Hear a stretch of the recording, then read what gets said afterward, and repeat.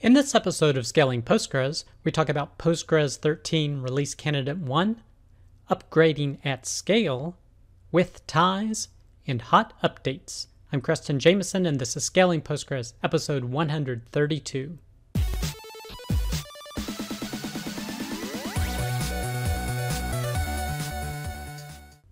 All right, I hope you, your family, friends, and coworkers continue to do well.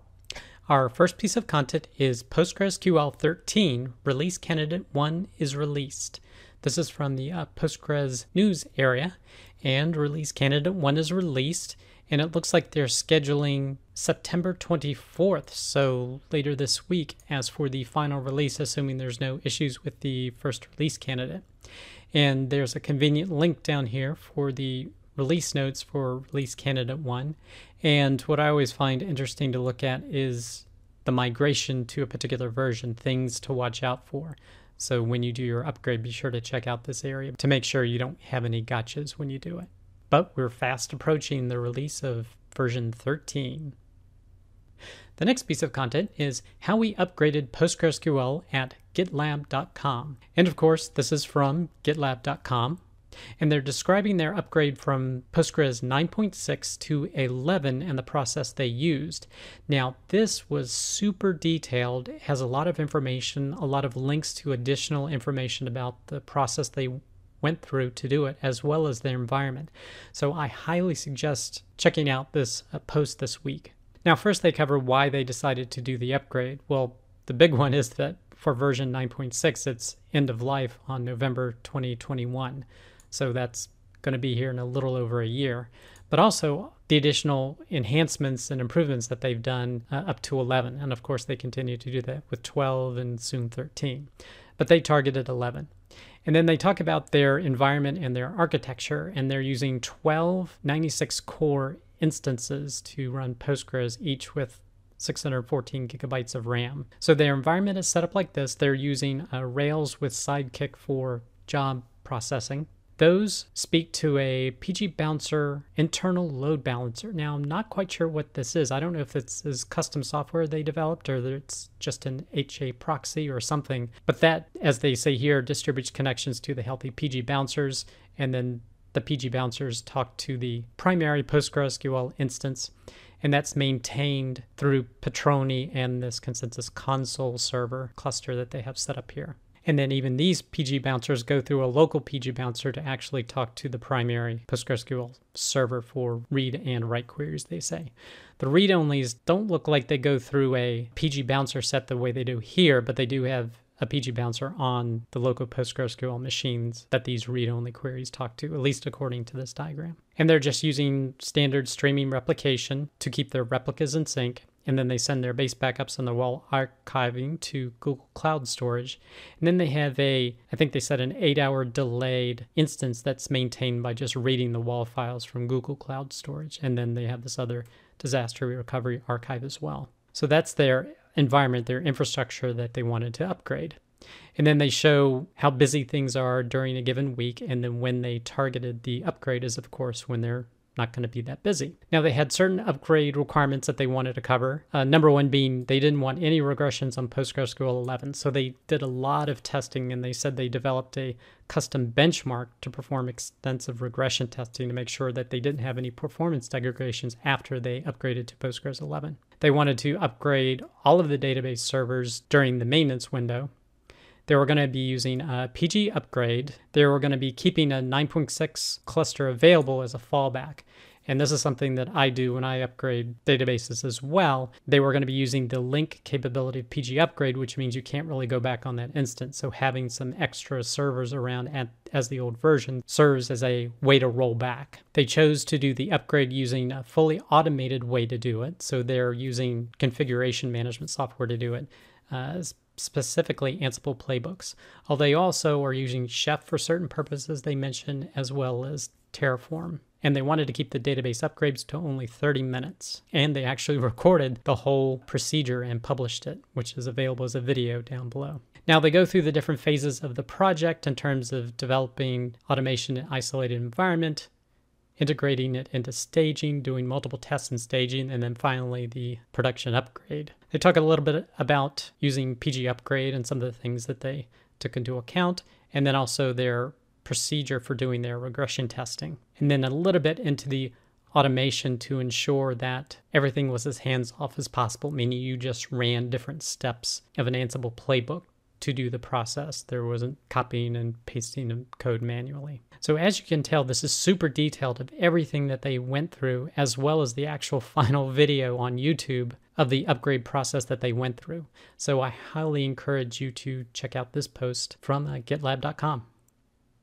The next post is PostgreSQL 13 Limit with Ties. This is from secondquadro.com, and there's actually a new clause that is supported when essentially using limit.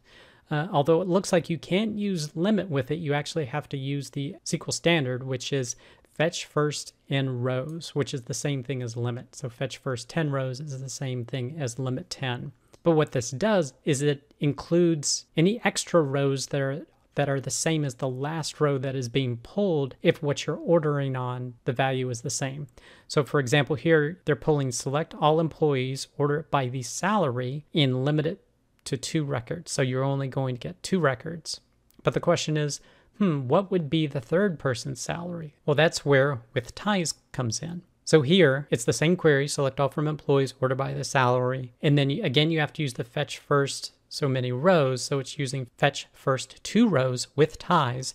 And here you can see that indeed the third person ordering by salary does have the same salary as the last person. So it's going to give you 3 rows because you want to include any ties. So this is a pretty interesting addition that helps improve the SQL standard compatibility of Postgres. So if you want to learn more, definitely check out this post.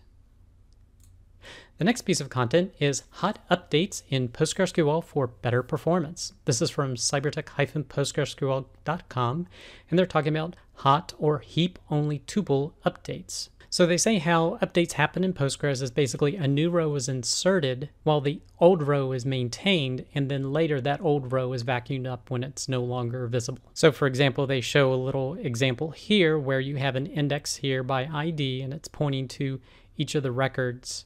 And then if you update row 2, it looks for the first empty spot, and that happens to be in the next block, not the current block of the heap, because the current block is full, so it's going to put it into the next usable area, so it's going to place that here. Now, doing updates this way, they say have a lot of advantages. There's no need for an extra storage area where old row versions are kept. These are like rollback segments, say in Oracle.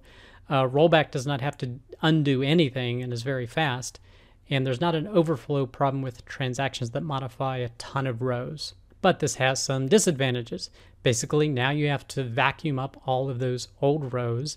You have tables that can become bloated with all of these dead tuples. And every update requires a new index entry to be added, even if no indexed attribute is modified. And modifying an index is more expensive than just modifying the heap because you have to maintain order. And this is kind of where heap-only tuple updates come in. So they did the example of the image that was mentioned above. So they have a table with an ID and then a value column. They generate a series of data in it. And then they show where the data is in the different blocks using the CTID here. And you can see when they do an update of ID 42, because block 0 is full, it places it in block 1. So it goes into 110 here. So that was not a heap-only tuple updates, but here they show an example of how it works. And the reason that this works is because for each block, an array of line pointers is maintained to point to the actual data within that block or that page. So it separates the external reference from the internal implementation.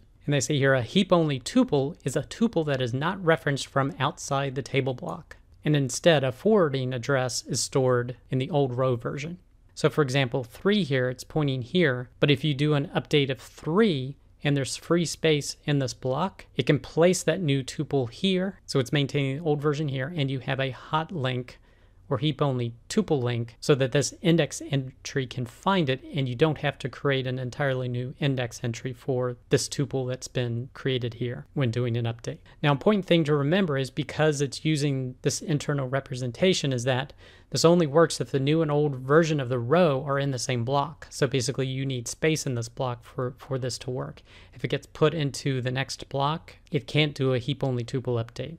Now, the two advantages of hot updates are that Postgres doesn't have to modify indexes because the external address of the tuple remains the same. You can see right here it's exactly the same.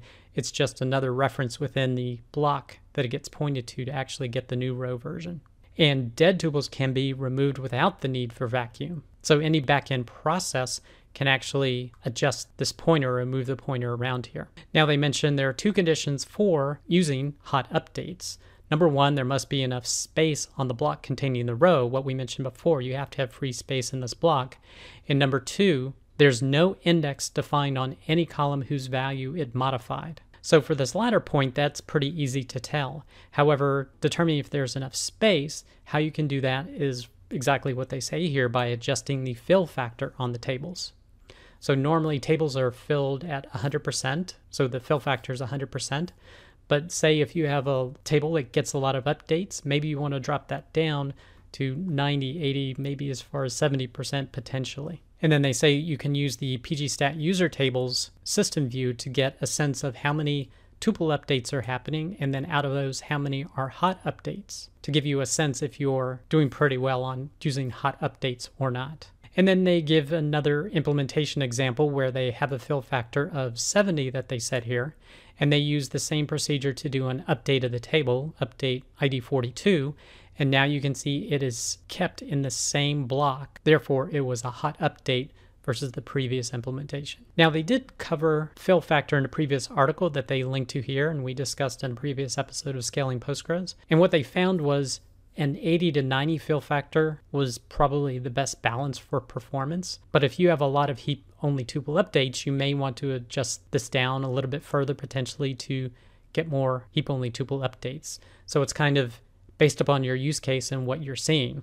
And you can use the system table here to give you a sense of what's your balance of heap-only tuple updates to non-heap-only tuple updates. But another great post I encourage you to check out from cybertech-postgresql.com.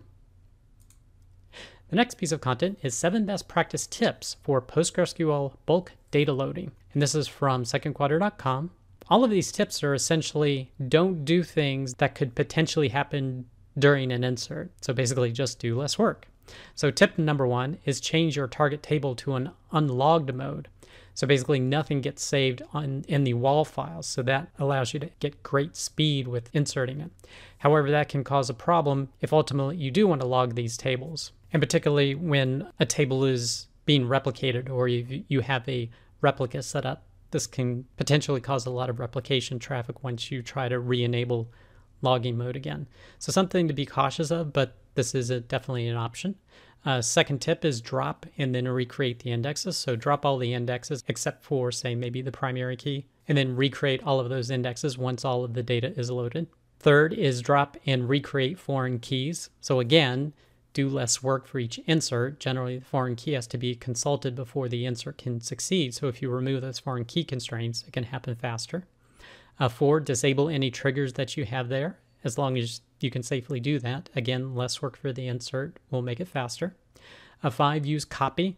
This is much faster than trying to insert data using standard SQL statements.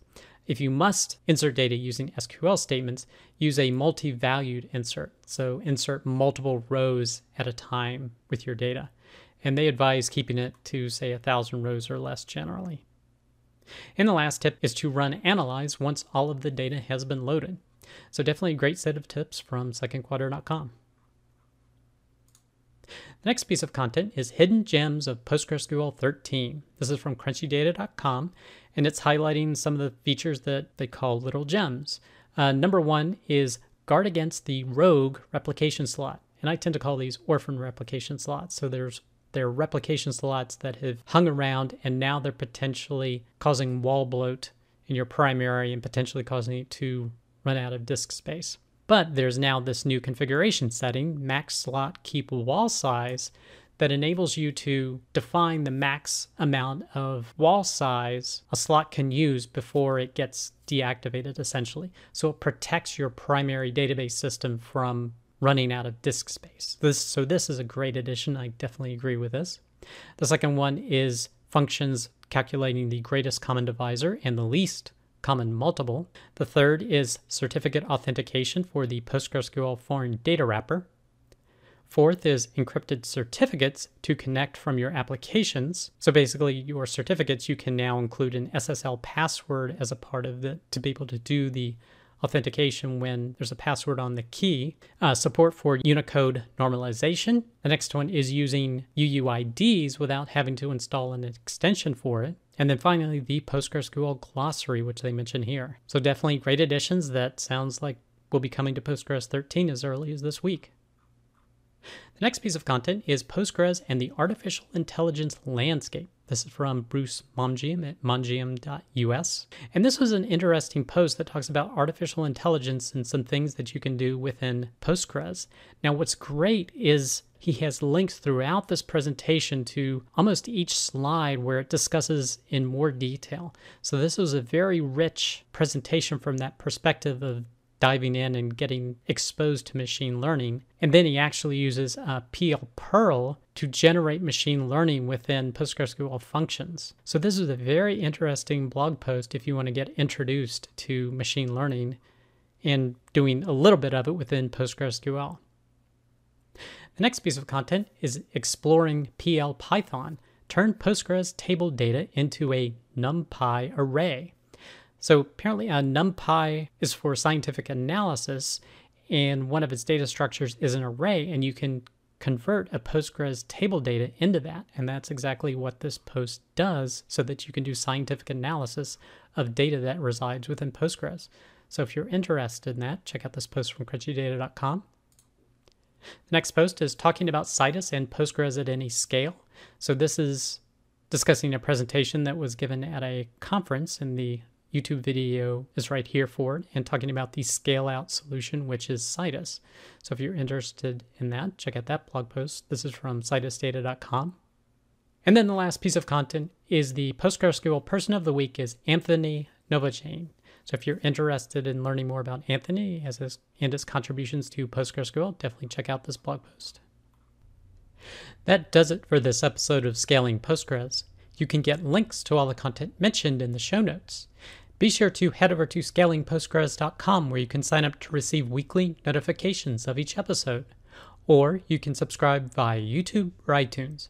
Thanks.